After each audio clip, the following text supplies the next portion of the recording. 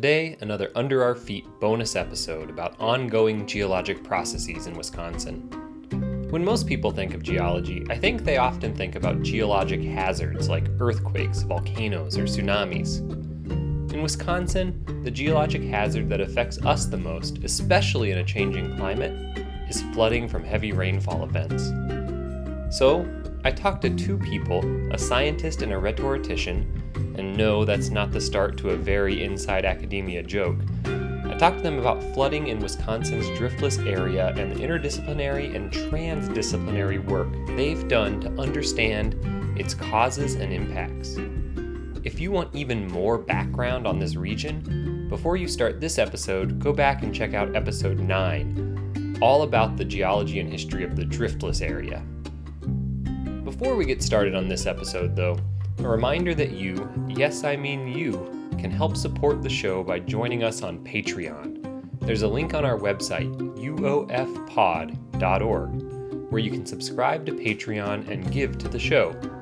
In return, you get some cool benefits, like t-shirts, bumper stickers, or even your own mini episode. The first batch of those Patreon mini episodes will be coming soon. You can also get shout-outs on the show. Today, that shout-out goes to Rita Stevens and Daniel Pauly, who have both recently joined the Under Our Feet community. Thanks, Rita and Daniel. And now, on to our interview. As you listen, keep these questions in mind. What do we gain when we add a human perspective to a seemingly scientific issue? Or the other way around, scientific perspectives to human issues? And what's really the boundary between the two?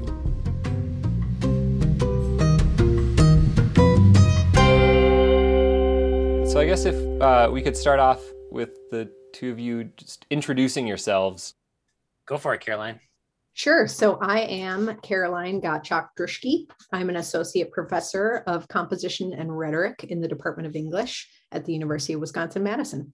And I am Eric Booth. I am an associate research scientist at the University of Wisconsin-Madison in the Department of Agronomy and Civil and Environmental Engineering. Okay, and so I think the obvious question here is we have a professor of composition and rhetoric in the Department of English, and then a research scientist, and I'm talking to both of you about one topic. So I guess I wonder if you could spend a minute talking about like how you came to meet each other and come up with ideas to work on collaboratively, if that seems like a good place to start.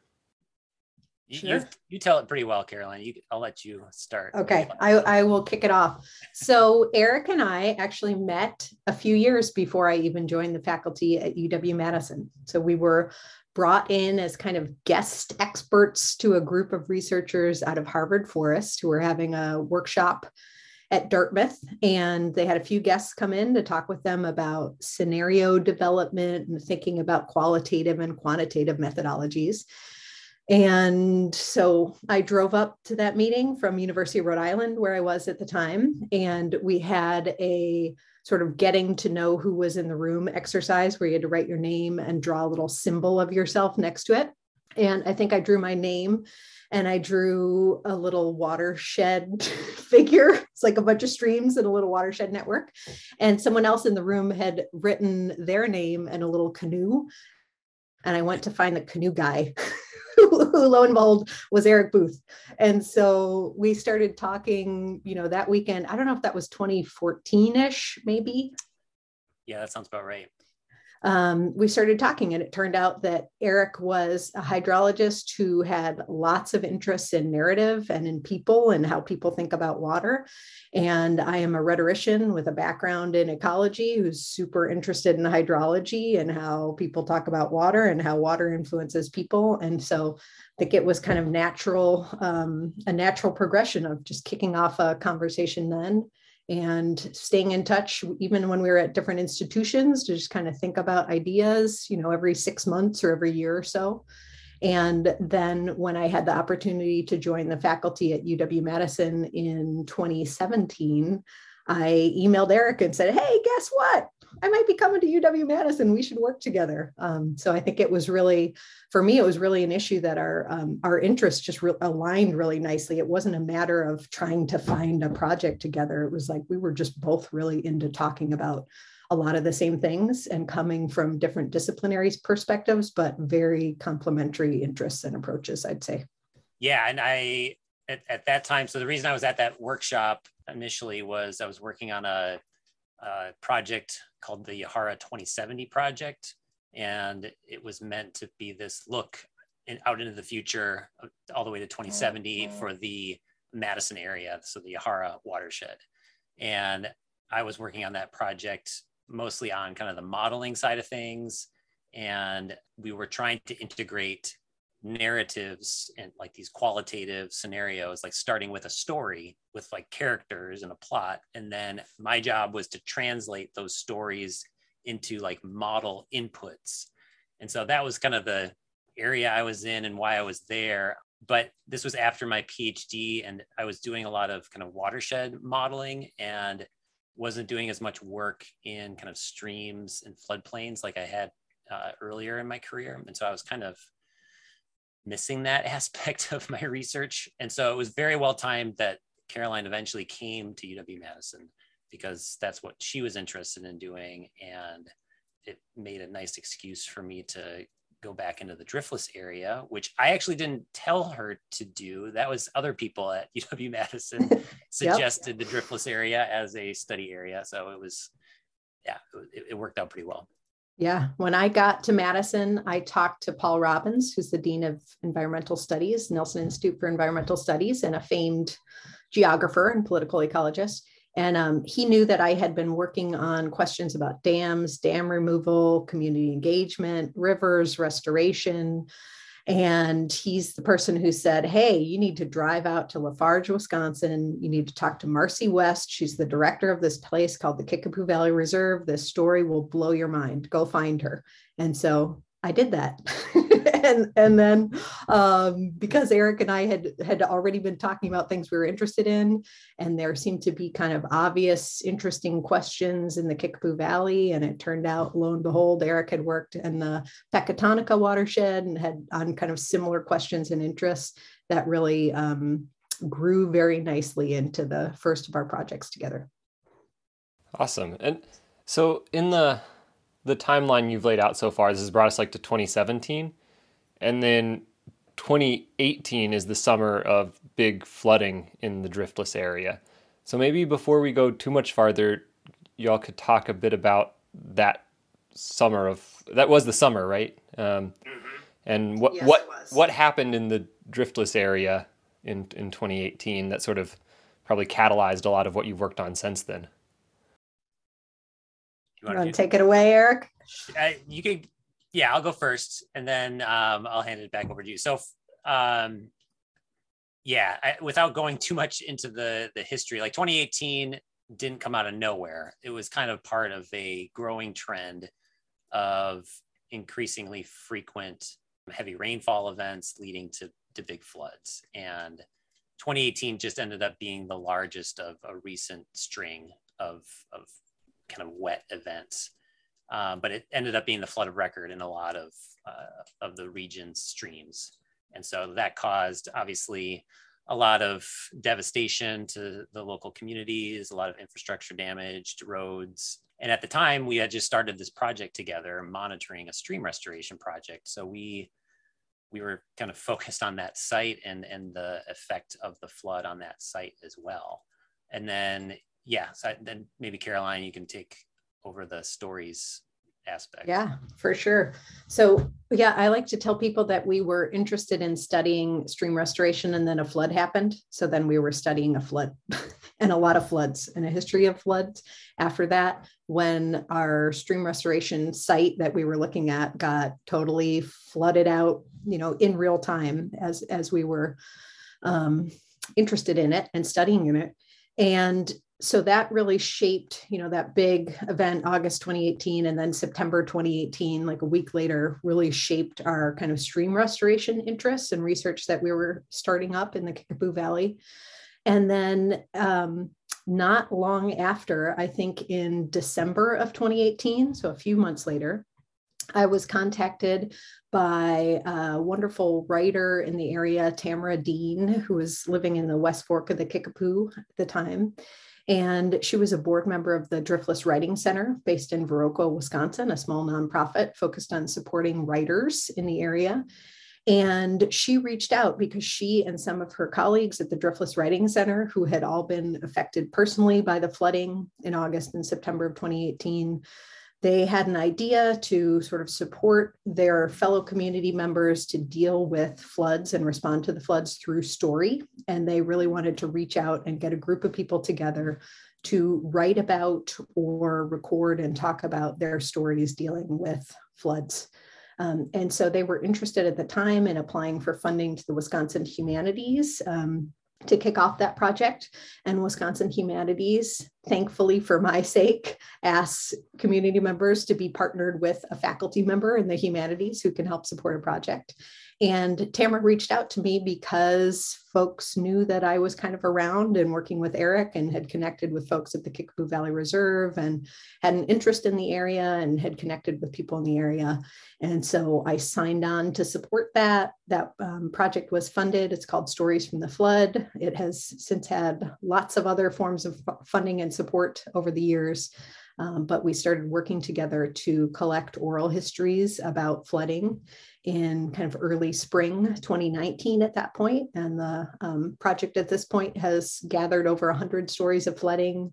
Those stories have been all kind of sorted out, bundled together, transcribed, indexed, and handed off to the oral history program at the UW-La Crosse Murphy Library and at the Vernon County Historical Society. And so that kind of narrative focus, that story focus, really has come back around, I think, to connect with some of the biophysical interests that Eric and I had and were exploring.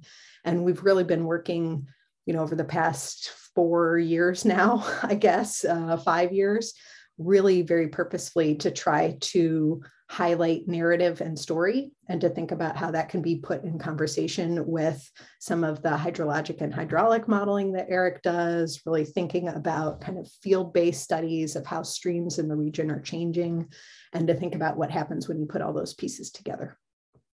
Awesome. Yeah, I want to come back in a little bit to like what that ends up looking like. But before you touched on this earlier, but I maybe want to ask you to reflect a little bit more on the Driftless area as a landscape and a place to do this work. Because I think the Driftless is a place that draws people in, and but I guess I was curious what y'all like about it. What brings you there? Once Paul Robbins said go there, like what's kept you there? Do you want to go first, Eric? Sure. Yeah. It's sometimes seen, I feel like, as annoying when outsiders say that it has like this mythical quality to it, but it really does. There is this kind of mythology that is kind of swirling around the Driftless area. And part of that is just, I think, a natural like human reaction to these kind of rugged landscapes. And I think about like the cultures that kind of form in those types of landscapes. Like it's easy to get kind of lost and hide if you want to hide. And I think that leads to some really interesting cultural development. And that's not exclusive to the Driftless area for sure. So that I think is part of it. And it's beautiful. It's just a beautiful landscape, which obviously is attractive. But I think what makes it kind of unique is it has like this really interesting geology to it, right? So it's got these flat lying bedrock layers, and so it's not mountainous, which you've already discussed. And that leads to this dissected landscape where you have kind of like a two-story system of agriculture. You've got the uplands that are developed for the most part, and then the valleys. And so that combined with kind of its steep qualities has made it challenging to farm.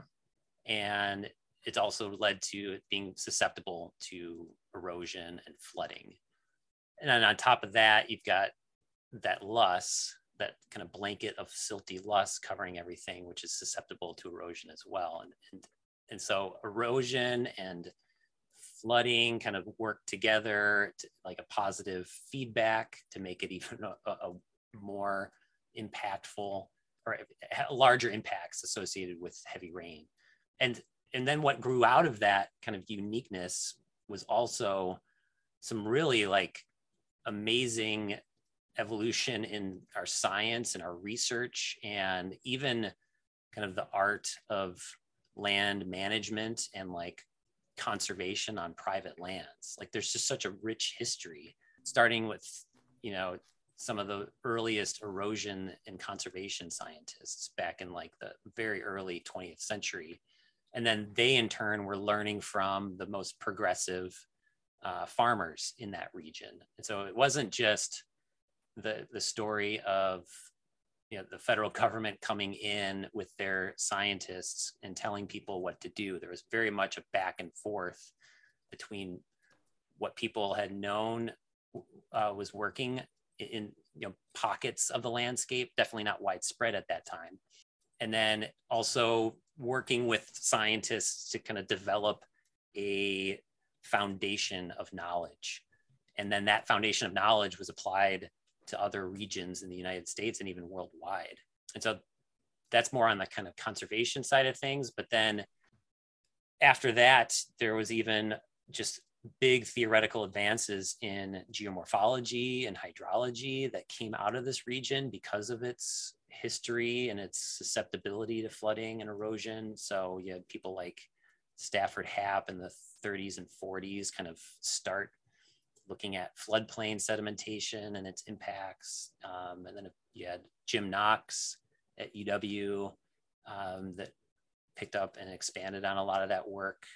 And yeah, and he even, you know, went back farther and looked at the full Pleistocene to Holocene and thinking about the role of vegetation change and changes in climate and how that might impact flooding and erosion.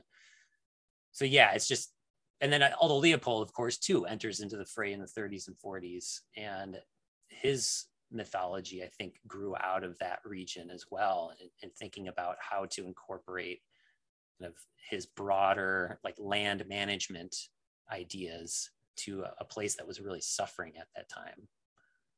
So that's kind of a long-winded answer, but it's just that we're standing on the shoulders of so many amazing people that have looked at these very challenging questions. And I think we're now in this kind of new era where we're asking kind of another similar question, like, how do we proceed with the challenge of flooding? And it's now seems to be much more driven by this warming climate rather than the land use changes that were dominant in kind of the early 20th century. But it's still a very similar question. And even though we have done tons of research, we're still, I feel like there's so much more to be learned.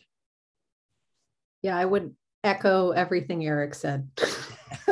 No, I mean, yeah, really incredible history. It's an incredibly complex place, I think, which is attractive and interesting as well. There's a filmmaker I really love, Ryan Peterson in Alaska, who's talked about being interested in wild people in beautiful places. And I think that's a piece of the Driftless for me. I think when I arrived in Madison, I, was looking for other oddballs in some ways. It's like I am someone whose research and interests and self don't entirely fit categories in nice, neat ways. And I think that's something that folks in the Driftless sort of find acceptable and normal, which is quite comfortable and comforting in a lot of ways. I also tend to be drawn to places and situations and research questions that don't have easy answers. Like, I'm really not interested in something that has a correct solution or kind of a right way forward. And so I think the Driftless is interesting too in its complexity and its untidiness, in its 15,000 years of human settlement, of just this really interesting and rich long human history alongside its really interesting geologic history. And also, I have been someone who's very kind of attuned to and interested in watersheds always, and in the ways that watersheds tie people together, tie different ecologies together. And there is something really powerful, I think, in the Driftless where a sort of watershed identity is so visible, like interacting with people out there.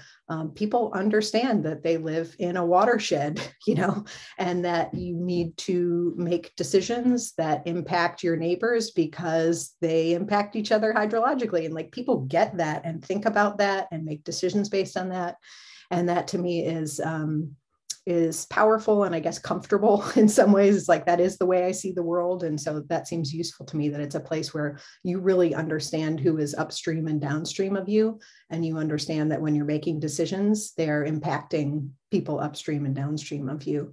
And all of those things kind of just set up, I think, a nice context. Maybe one last thing is that particularly with some of the increased challenges of flooding and how people are responding to flooding, I have a lot of disciplinary expertise in a variety of disciplines, but my original undergraduate training came in social work.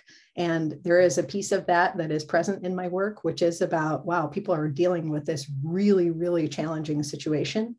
And a situation that requires understanding a biophysical system, understanding a social system, and also being kind of oriented towards equity and empathy and community-driven work. And so I think all of those things have come together, along with finding, a wonderful collaborator in Eric, someone I like working with and respect and appreciate. And, all of those things come together on these projects.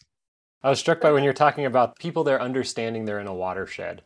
And you were talking earlier about at that conference, you drew the doodle of a watershed. But if you look on Google Maps at the Driftless area, you can see it. And I don't think you get that in other places.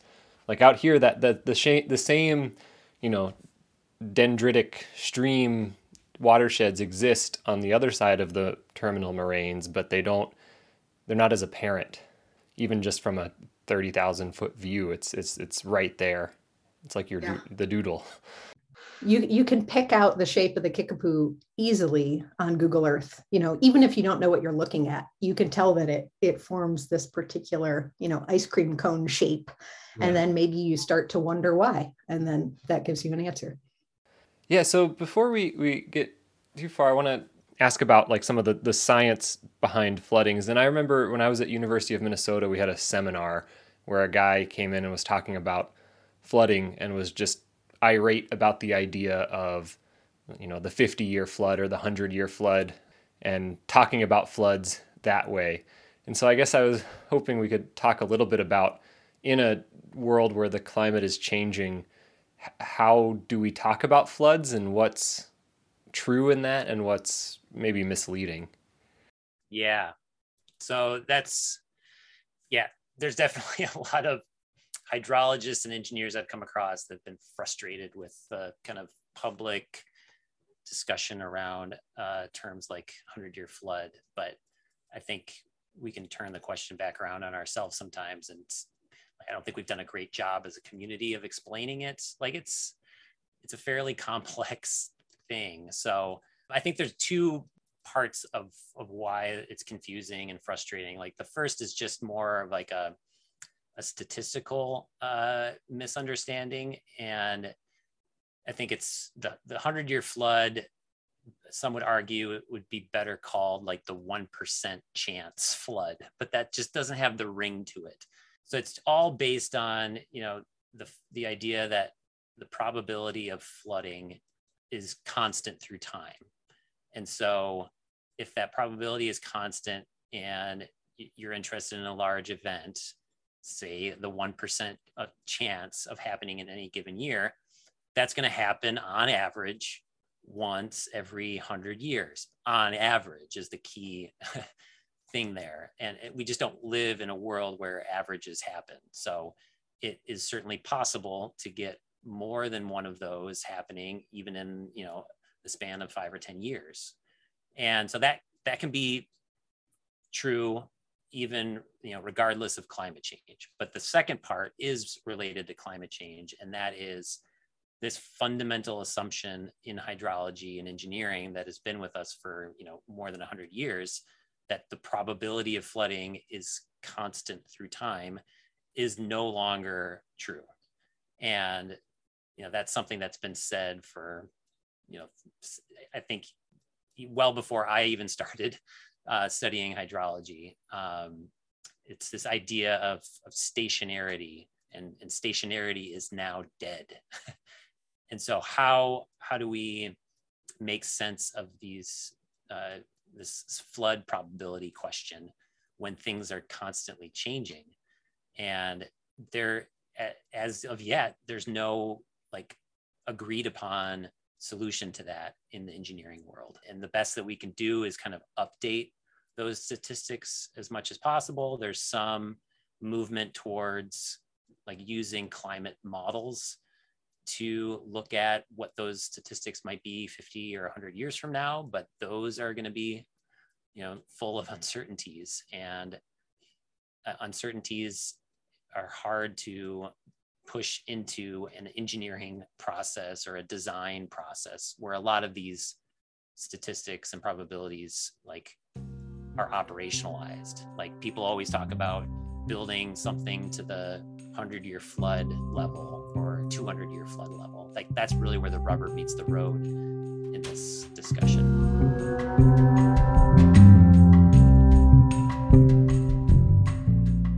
There's others on campus like Dan Wright that have been thinking about this for a while, and has really done, I think, an admirable job of connecting with practicing engineers and communities that understand this issue and are trying to develop tools that can help estimate what those floods are into the future. But it's just really hard. And so in that 2018 flood, do you know what kind of a flood was that flood? Depends on where you are. I think the benchmark that I like to use, because it has a really long record, is the Kickapoo River at Lafarge, and there's another gauge at Steuben. And I think it was definitely around the 200-year event. But again, that record has changed so much. There's been so much change through time that even that estimate is not great. You could break that record up into 3 chunks at least, starting in the 30s. You had the 1930s to the 60s maybe, where land use was still not great. And then you had kind of this period after soil conservation. And so flood frequencies were much less and magnitudes were less. And now it seems we're in this third era where in the last 15 years or so, things have really started accelerating. So using that weird record to come up with a 200-year statistic is going to be problematic. So that's one way. And then the other way is through the rainfall, which again is changing through time. But it seemed like that event in some areas was close to even the 500-year in a couple of pockets where we got upwards of 12 inches in 12 hours in some cases. So just a ton of rain coming down. And then one more sort of background physical question is you touched on this a little bit earlier about the topography of the driftless. Does that lead to a propensity for floods which cause damage, or is there and you talked about the soil conservation movement and lowering flood magnitude, is that some channelization that humans are doing? So are what's going on in the landscape there? Is it more, does it have a higher propensity for flooding, or? Yeah, so I think the first thing that comes to mind is just the relationship between slope and this kind of rainfall runoff relationship. So no matter where you are, if it rains hard enough, you're going to get some runoff. It's depending on the land cover and the vegetation and the soil. Anywhere you are, you can generate runoff. But once you do generate runoff, then the question is, how quickly does it move downstream and join up with other drops of water and other streams to create, like a flood.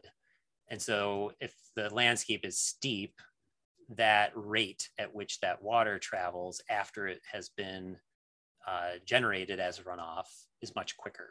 And so you get water kind of piling on top of water, and you can really start to see these streams and rivers increasing in their surface elevations. So similar to, like a slot canyon out west, like some of these systems can be really, really flashy.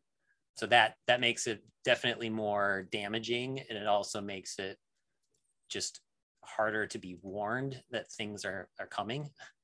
And so that definitely can increase the risks to communities. And then I guess the other thing I would mention is this kind of feedback process that I mentioned earlier between sediment and water. And so a steeper landscape, you're also going to have more erosion. And that erosion can then feed back into this process we were just talking about, like the speed at which runoff travels to the stream channel. So you start getting gullies and rills, and now all of a sudden you've got a landscape that is just very well connected, and things can just cruise down these highways downstream. And then the other connection with sediment that's very relevant to the driftless area is that sediment that had come down from the uplands, mostly in like the early 1900s, and buried the floodplains. That has set up a situation where the stream channels can't spill out onto their floodplains during large events. And so the floods are just ripping through those valleys, and they aren't able to spill out and kind of slow down. So it's an interesting kind of 1-2 punch that happened that set this landscape up for some really big and damaging floods. So I guess, yeah, like the end of the day, you need big, broad, flat areas to slow water down, and that just doesn't exist in that landscape. Totally. Yep. Yeah, and you don't have, like if you're comparing to the rest of the state, you don't have these wetlands, these kind of low gradient systems, poorly drained, that you could potentially restore if they were drained by agriculture. Like we don't have those kind of opportunities in the driftless area, because the only wetlands that really exist naturally are down in the valleys. And by the time you're in the valley, you've missed a lot of what you could have done further upstream. Not to say that there's not, I mean, this is something that we're working on actively, mm-hmm. is there are opportunities down in the valley, but it's just a little bit more limited compared to the rest of the state. So I guess now my next question would be, from your work collecting those oral histories and all that you've done out there, how did people experience the flood? Like, so I guess that's both a question of like what happened, but also what have you learned from talking to people about how they experienced what happened? Wow, that's hard to even get a handle on. It was experienced poorly. No, it was truly, though, it was experienced as one flood in a series of floods. So I think that's important, that Eric mentioned the 2018 flood didn't come out of nowhere. There have been more intense and more frequent floods accelerating over the last 90 years of people's lives out there, and they're well aware of that. So it's the effect of that can be that you are used to floods, so you're a little numb to it. The other side of the effect, I think, is that you're exhausted with floods, and they're just accumulating, and the damage is accumulating. So I think it is important to think about the 2018 kind of big floods in that wider context, that people were already still kind of responding to previous year's floods when 2018 hit. And it was experienced very widely by folks all over the Kickapoo and Coon Creek watersheds. I mean, it wasn't like, oh, there was one town that was hit really badly. All the towns were hit badly. People up and down the valley were hit badly. So I think that's important too, that this was really a wide scale. You think about, some sort of natural disaster that hits a corner of a neighborhood, and then people around you can come help you. This is like wiping out the two watersheds, and everybody is dealing with the problem all at the same time. I think in Vernon County, there was an estimated like $30 million of damage. That's $1,000 per person. There aren't a huge amount of people out there. These are relatively under-resourced counties. They're relatively isolated. And so a lot of the recovery, kind of near term and long term, happened in part through kind of community aid, mutual aid, church networks, like people really getting out to help their neighbors and each other. And that's an interesting dynamic, I think, of these floods as well. It's like people are used to dealing with floods and they're used to not getting a whole lot of state or federal support. And they're used to kind of figuring out how to make sense of that and how to recover from that in community with each other.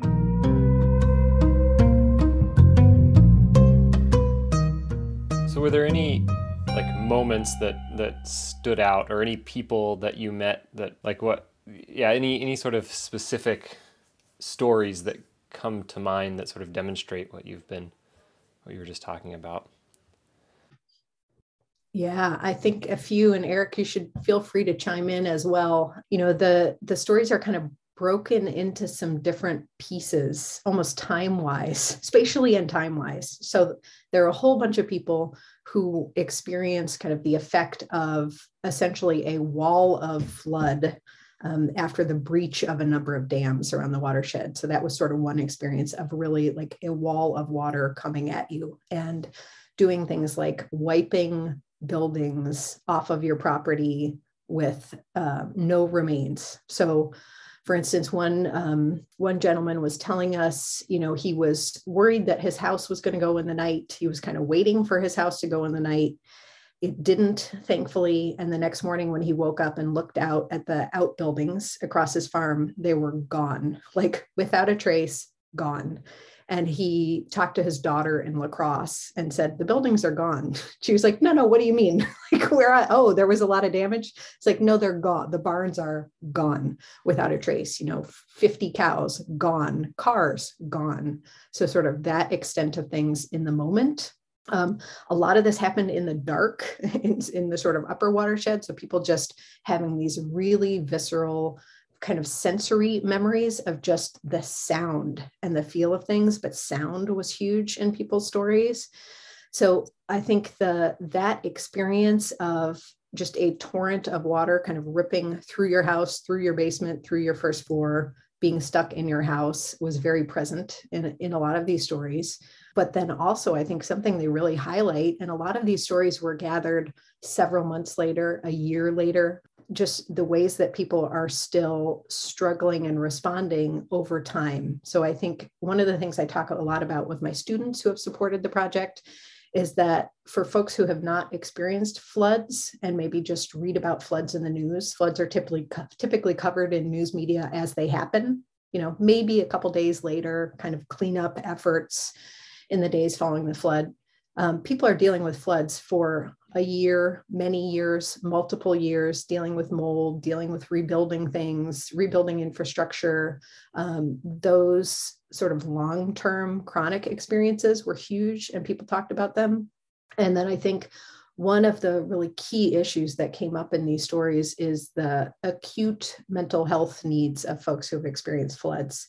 And, I made a comment just this week, we had all of this rain in Madison, and I was physically ill by proxy, having listened to 100 people tell their stories about feeling physically ill about rain. It really impacted how I experienced that at this moment. And that's absolutely true of folks out there too, just sort of dealing with the dread, kind of being haunted by these extreme rain events that Eric really described. So I think those, without getting too personal into people's individual stories, I think that sort of captures, the flood itself, the sort of terrifying experience of the flood itself, the long, slow recovery, the kind of exhaustion of that. And then also, I think the other thing that really exists across these stories gathered in the Stories from the Flood Archive is that these aren't all about trauma. Like these stories aren't all bad and they aren't all traumatic, that people are often pointing to these really beautiful acts by neighbors and strangers and folks coming to help, ways that folks set up, clothing donation drives overnight, food drives, getting people medicine, getting people where they needed to be, just like really responding in community to a gigantic crisis, and having a huge amount of strength and clarity about how that works and how to move forward together. So I think those are really some of the keys that stick out for me from the stories from the Flood Project.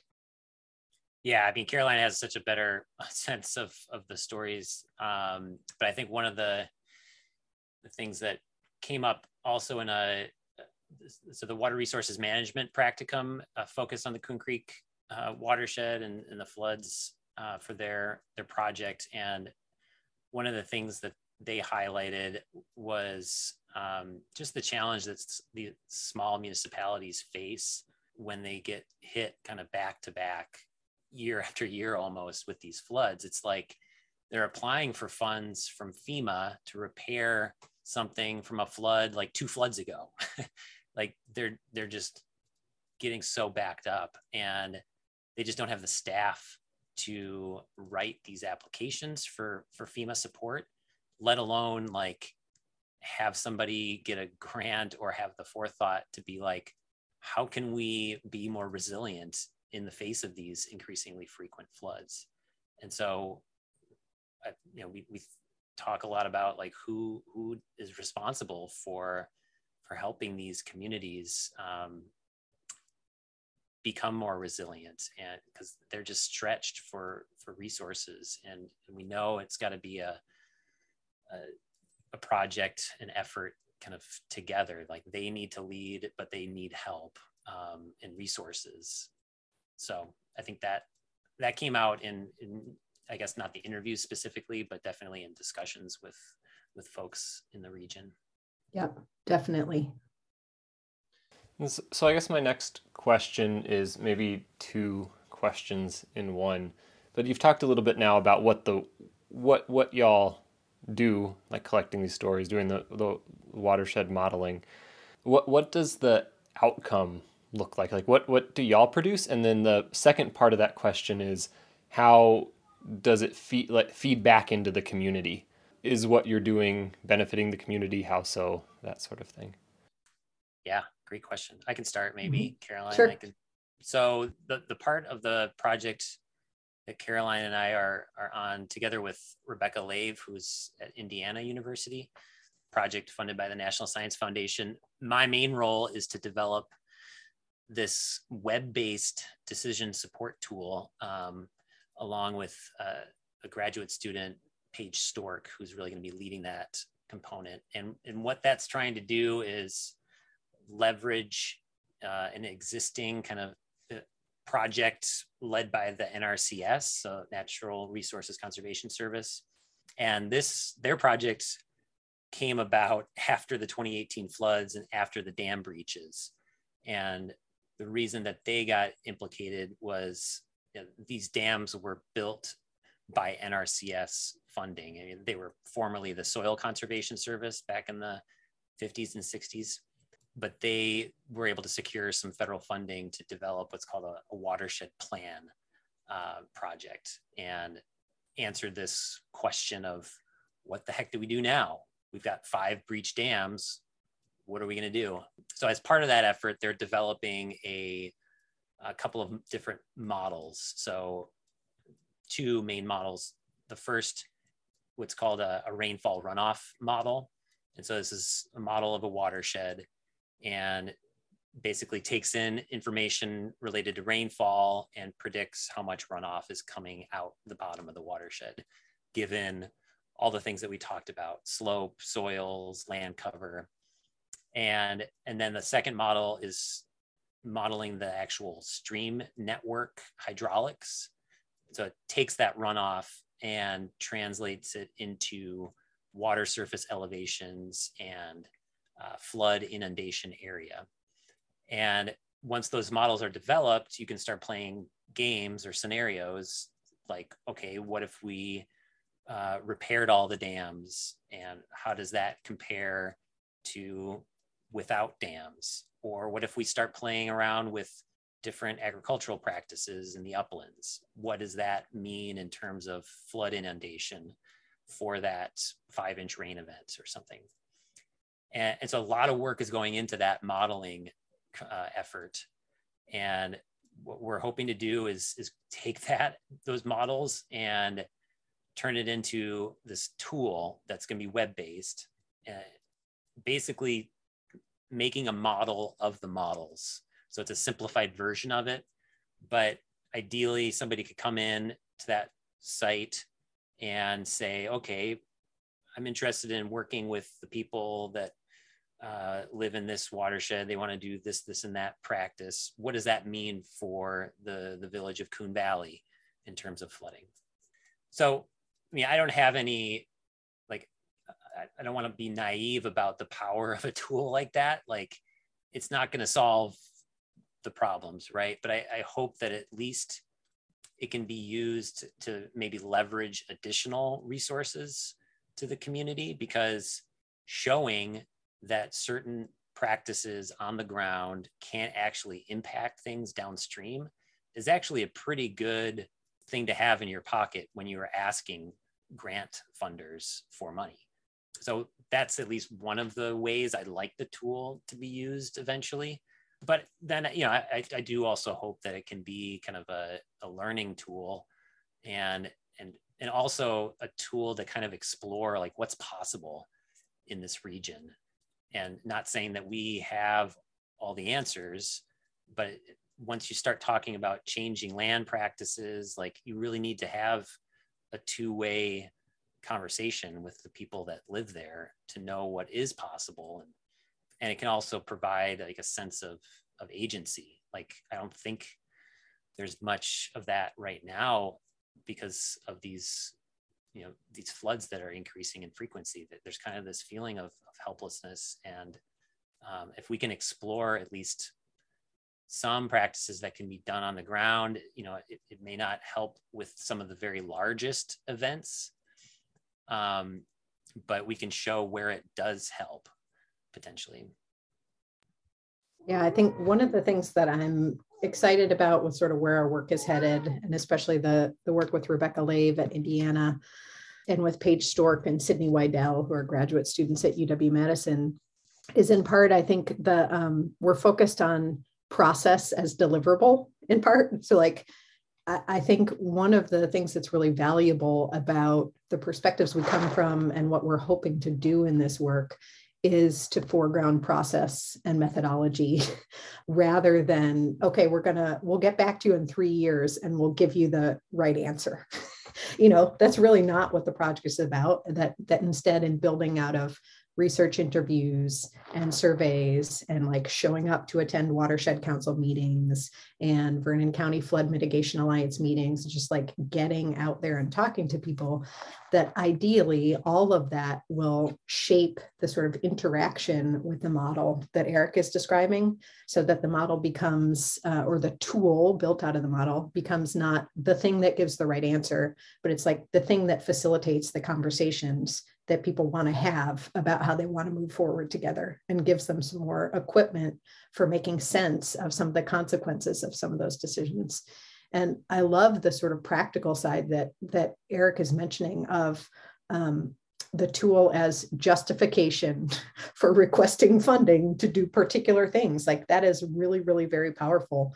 And actually the project I was working on when Eric and I met back at Dartmouth, you know, the story that kind of kicked off this talk is I was working with the EPA's Atlantic Ecology Division on a tool for the Woonasquatucket River watershed in Rhode Island about prioritizing urban restoration projects. And their goal was, okay, we want you to make a tool, but we want the tool to prioritize public engagement, like having conversations about things.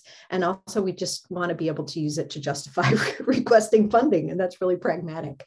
And I do see kind of resonances of that in what we're hoping for, that by spending a lot of time hanging out and talking to people and listening to people and thinking about what they are hoping for, what they need, what they're frustrated with, that hopefully helps us kind of facilitate some conversations about that with some tools to kind of think together about how to move forward.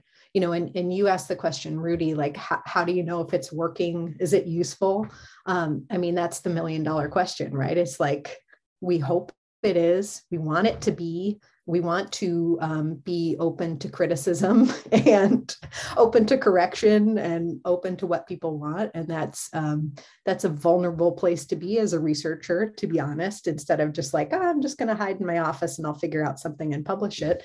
That we really are trying to be responsive to our community partners across the watersheds, and really listen to what they're trying to do and take some cues from them about how to move forward. And certainly we screw that up, or I will say I screw that up, but I think we're trying to be in close communication with people to make this work hopefully as like useful and pragmatic as possible. I think y'all have anticipated what was going to be my last question too, that I put on there about like, what's the benefit of having people in the humanities and sciences working together more generally? And I think that sort of undermining we can come up with a right answer and give it to people as scientists is a positive thing. And I think it sort of works the other way too, of using this information to like help out people in the humanities to like get some grounding, just from my perspective. So I don't know if y'all wanted to say anything else, but I think you were hitting on those themes in your answers to the outcome question. Yeah, absolutely. It was never part of my formal training. Like I definitely got training in kind of interdisciplinary work within the biophysical sciences. Like I started off in environmental engineering and then hydrology and fluvial geomorphology, and then a little bit into ecology, and had a master's advisor at University of California, Davis, that was very interested in policy implications of research. And that had a big influence on me, like making sure that I was doing science, at least that was relevant, not maybe necessarily doing deep engagement with communities, but at least doing things that are relevant. Like that always is very important to me. But then I think after my PhD, working with some other social scientists, and then Caroline, really gave me new insight into just how important it is to have that expertise in a project like this that has all these different dimensions to it, and where you are hoping to make an impact. It's great that if you're a biophysical scientist or a hydrologist that wants to make an impact, but if you don't have good collaborators and can kind of tap into the humanities and social science, like it's just not going to be as effective and successful, and plus it's also not as fun. So yeah, I love that. Right. Like our work is fun, actually, is a beautiful thing to say. Yeah. Is like, I love talking to Eric and talking to Rebecca and talking to Paige and Sydney, our students, coming from very different perspectives, looking at landscapes differently, looking at questions differently. And I think all of us are people who are excited by that. Like, oh, I didn't think of that. I hadn't read that. What do you know about that? What do you know about that? And that is part of the fun of this work. I think too, that, the humanities, as a trained humanist, I love the idea that the humanities can help, support this work. Particularly, I think is important is that my training comes a lot from community engagement, community-based learning, like critical approaches to service learning. And that is a key part of this project, I think.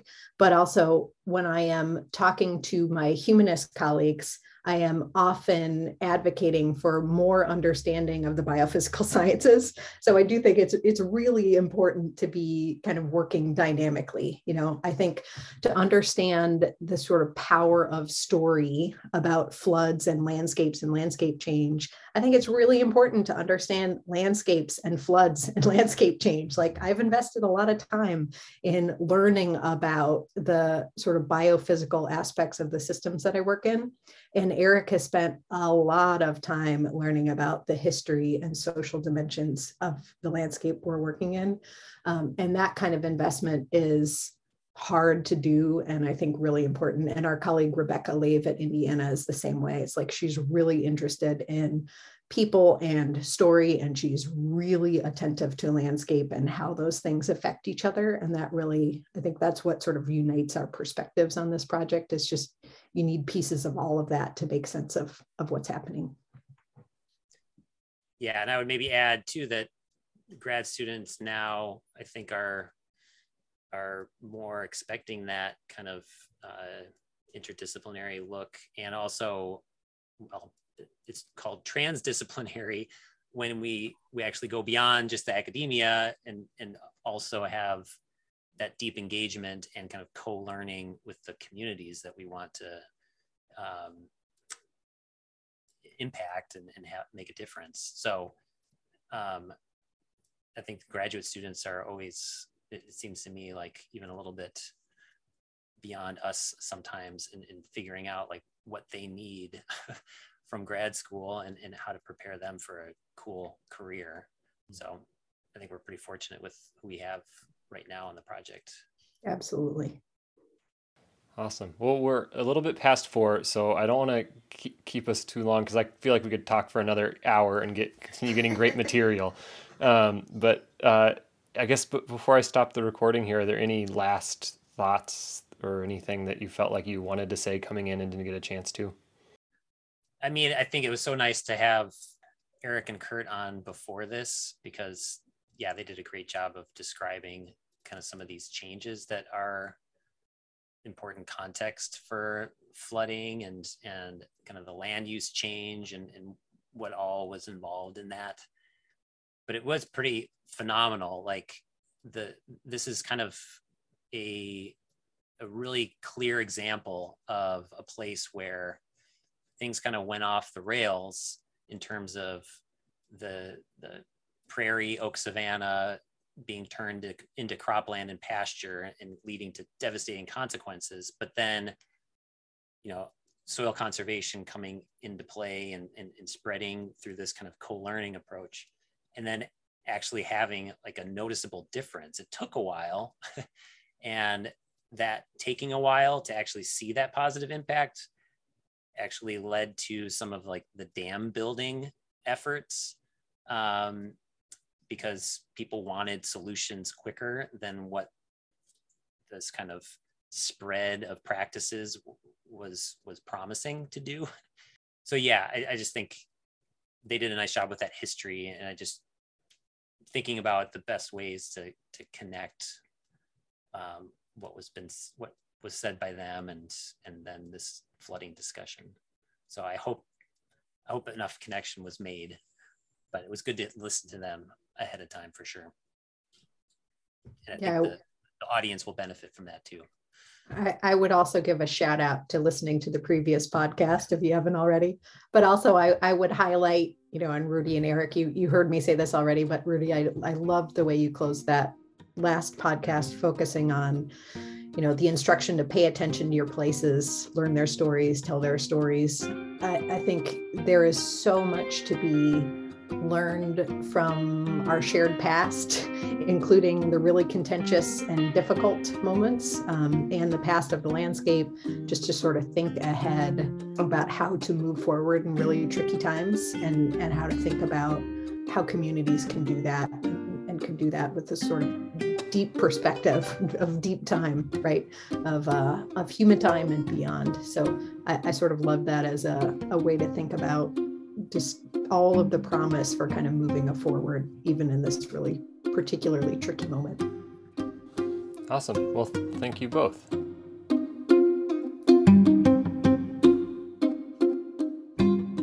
Thanks so much to Caroline and Eric for sharing your fascinating and boundary-breaking work with us. For more about the Stories from the Flood project, or to share your story if you were affected by the floods we talked about today, visit wisconsinfloodstories.org. Just a reminder, you can find more episodes, a link to support the show on Patreon, my contact info, and our social media info at our website, uofpod.org.